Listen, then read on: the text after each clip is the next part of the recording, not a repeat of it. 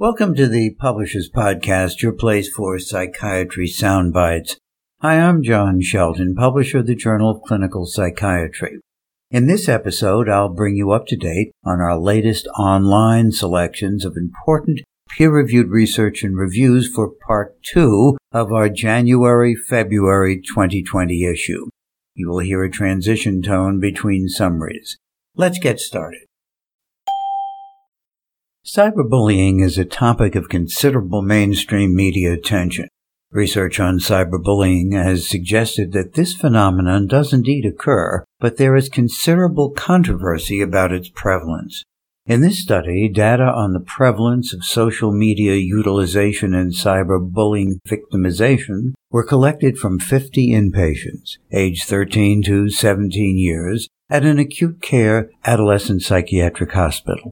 Subjects completed 2 surveys assessing childhood trauma, the Trauma Symptom Checklist for Children and the Childhood Trauma Questionnaire, or CTQ, as well as the Cyberbullying Questionnaire. The authors found that in 20% of patients, cyberbullying had occurred immediately preceding admission. These individuals had evidence of more severe symptoms, but most importantly, they also had evidence of a previous history of emotional abuse as indexed by the CTQ. These data suggest that adolescents who have been traumatized previously may have an increased risk for involvement in activities that lead to cyberbullying. Individuals who develop tardive dyskinesia, or TD, often experience embarrassment and distress, which can lead to social withdrawal. Some TD symptoms can produce substantial functional impairment. While TD was expected to vanish due to more widespread use of second-generation antipsychotics, in reality, more patients than ever are at risk for developing this condition. In this CME Academic Highlights section, supported by Neurocrine Biosciences, learn from experts Dr. Joseph McAvoy and Dr. Daniel Kremens as they discuss early detection and diagnosis of TD, educating patients and family about risk factors, addressing psychosocial concerns related to the condition, and selecting one of the novel FDA-approved medications to treat TD symptoms. To read this academic highlights and take the CME post-test, please visit the January-February table of contents at psychiatrist.com. Buprenorphine is a partial agonist opioid that is prescribed as medication-assisted treatment for opioid use disorder, but also has applications for pain control, especially in surgery. This presents a conundrum for treating patients who need surgery but have a history of opioid use disorder and are taking buprenorphine. How can patients get through surgery without risk of relapse and still get enough pain medicine during and after the operation? Previous thinking on this question entailed tapering the patient off buprenorphine before surgery, giving them opioids in hospital, and then converting them back to buprenorphine. However, substance use disorder specialists and patients felt this approach was too disruptive, and anesthesiologists, surgeons, and patients were worried about pain management. To address these issues, a multidisciplinary group of clinicians from Massachusetts General Hospital recently convened to generate a guideline for appropriate management of these patients. Read their article to learn about the specifics of their strategy, which is based on both scientific evidence and experience with treating patients. This article is freely available online. Please visit the January-February table of contents at psychiatrist.com. Postpartum depression is among the most common morbidities of the perinatal period, affecting approximately 12 to 13% of women in developed countries.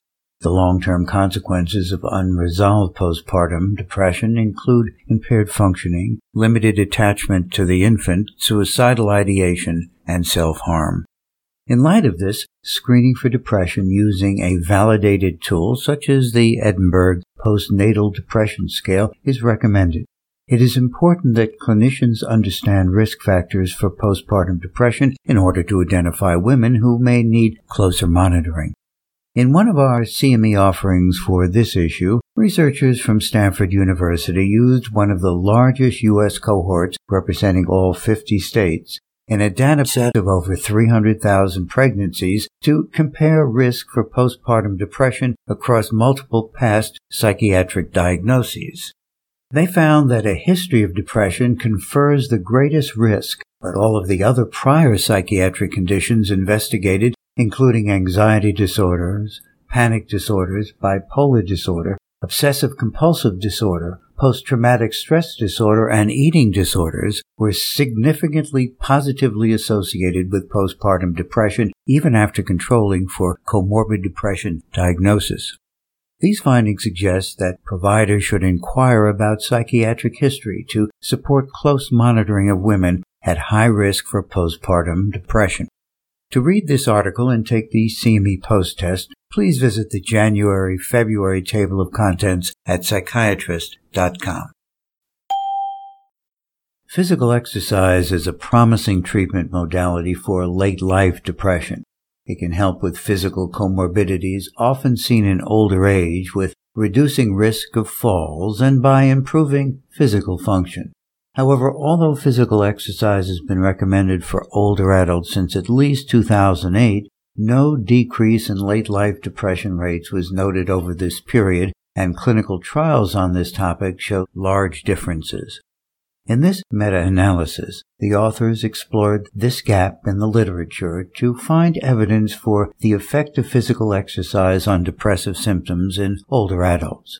They focused on trials with a specific defined dose of exercise and assessed the sources of heterogeneity among included studies. Definition of the exercise dose focused on the type of exercise, as well as intensity, duration per session, frequency per week, and total length of the intervention. Variables of the exercise intervention that were considered included supervision and attendance. Additionally, population-related variables such as age, physical ability, and cognitive function at baseline were observed. Overall, the study confirms a moderate effect for this narrow dose definition of physical exercise in reducing depressive symptoms in older adults. However, some variables, such as being over 80 years of age and exhibiting cognitive impairment at baseline, may impact the effectiveness of physical exercise. Based on these findings, the authors recommend that future studies focus on narrow dose definition of physical exercise and tailor the intervention to specific subpopulations of older adults, taking into consideration their age and physical and cognitive functioning. Among people who experience trauma, how common is it for individuals to experience post-traumatic stress disorder or PTSD symptoms that fall below the formal DSM criteria? As it turns out, quite common. In this study, supported by the Centers for Disease Control and Prevention and the National Institute for Occupational Safety and Health, the authors examined the prevalence and correlates of probable subthreshold DSM-4 PTSD in 9/11 World Trade Center responders approximately 12 years after September 11, 2001. The participants fell into two groups, 2,029 police responders and 2,167 non-traditional responders, including utility workers, construction workers, custodians, volunteers, and others. In police, the prevalence of subthreshold PTSD was 17.5%, and the prevalence of full PTSD was 9.3%. In non-traditional responders, subthreshold PTSD prevalence was 24.1%, and full PTSD prevalence was 21.9%. Responders with subthreshold PTSD had elevated rates of functional impairment, alcohol use problems, and comorbid depression, though lower rates than those of responders with full PTSD. Interestingly, additional life stressors, medical problems, additional traumas, and stressful events were associated with increased odds of subthreshold or full PTSD. These findings underscore the limitations of DSM criteria in assessing PTSD symptoms. In this sample, there were more responders with subthreshold PTSD than full PTSD.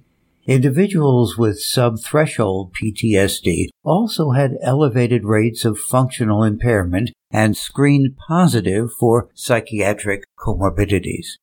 The authors conclude that psychological suffering and impairment might be overlooked if evaluation is based only on formal DSM criteria for PTSD. This study confirms the importance of assessing, monitoring, and possibly treating subthreshold PTSD in World Trade Center and other disaster responders. It can be very difficult to distinguish between patients with a psychiatric disorder and those with the behavioral variant of frontotemporal dementia or FTD, as there are many overlapping symptoms. These include behavioral changes such as disinhibition, apathy, reduced empathy, and compulsive behavior. In a CME offering for this issue, a recent study from Amsterdam investigated the diagnostic value of non-invasive neuropsychological tests to distinguish between these disorders so that patients can receive appropriate care or treatment earlier. Of a large test battery, the authors found that a language test, specifically a picture naming test, was the best able to differentiate between groups with psychiatric disorders and groups with behavioral FTD. High scores corresponded to a psychiatric diagnosis, and low scores corresponded to a behavioral FTD diagnosis. This is surprising because language functions are initially spared in behavioral FTD, and patients with apparent language problems were excluded. However, many patients develop semantic language problems as the disease progresses, and it appears that the naming test was sensitive enough to pick up subtle deficits that did not yet show in daily conversations. The authors therefore recommend administering language tests, especially an extensive naming test, to aid differentiation between behavioral FTD and psychiatric disorders in patients presenting with late-onset frontal behavioral changes. To read this article and take the CME post-test, please visit the January-February table of contents at psychiatrist.com. From our CME Institute, we continue our series of new and recent online CME brief reports.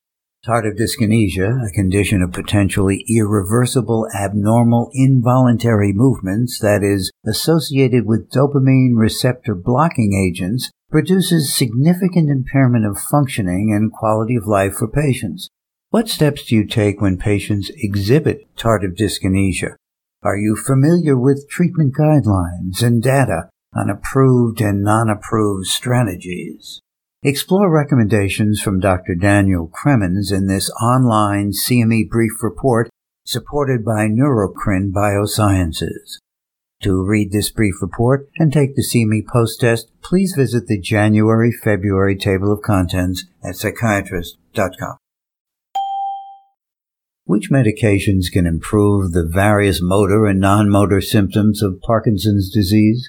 How common are motor fluctuations and dyskinesias over time? And how are non-motor symptoms such as psychosis managed? In this online CME brief report, supported by Biogen, Lundbeck, and Sanofian, Dr. Stuart Isaacson offers strategies to address multiple treatment challenges posed by the illness. To read this brief report and take this CME post-test, please visit the January-February table of contents at psychiatrist.com. Updated guidelines are available for maintenance treatment of bipolar disorder, and using these guidelines can help clinicians make treatment decisions. In this online CME brief report supported by Otsuka, expert Dr. Tricia Suppies describes the recommendations and also discusses situations when the higher-ranked treatment options may not be used. She offers 2 case illustrations. To read this brief report and take the CME post-test, please visit the January-February table of contents at psychiatrist.com.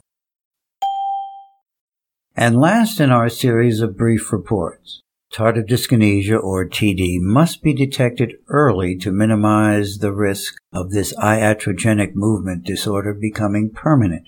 Some patients will not realize they have it until the severity worsens. Which patients have modifiable risk factors for TD?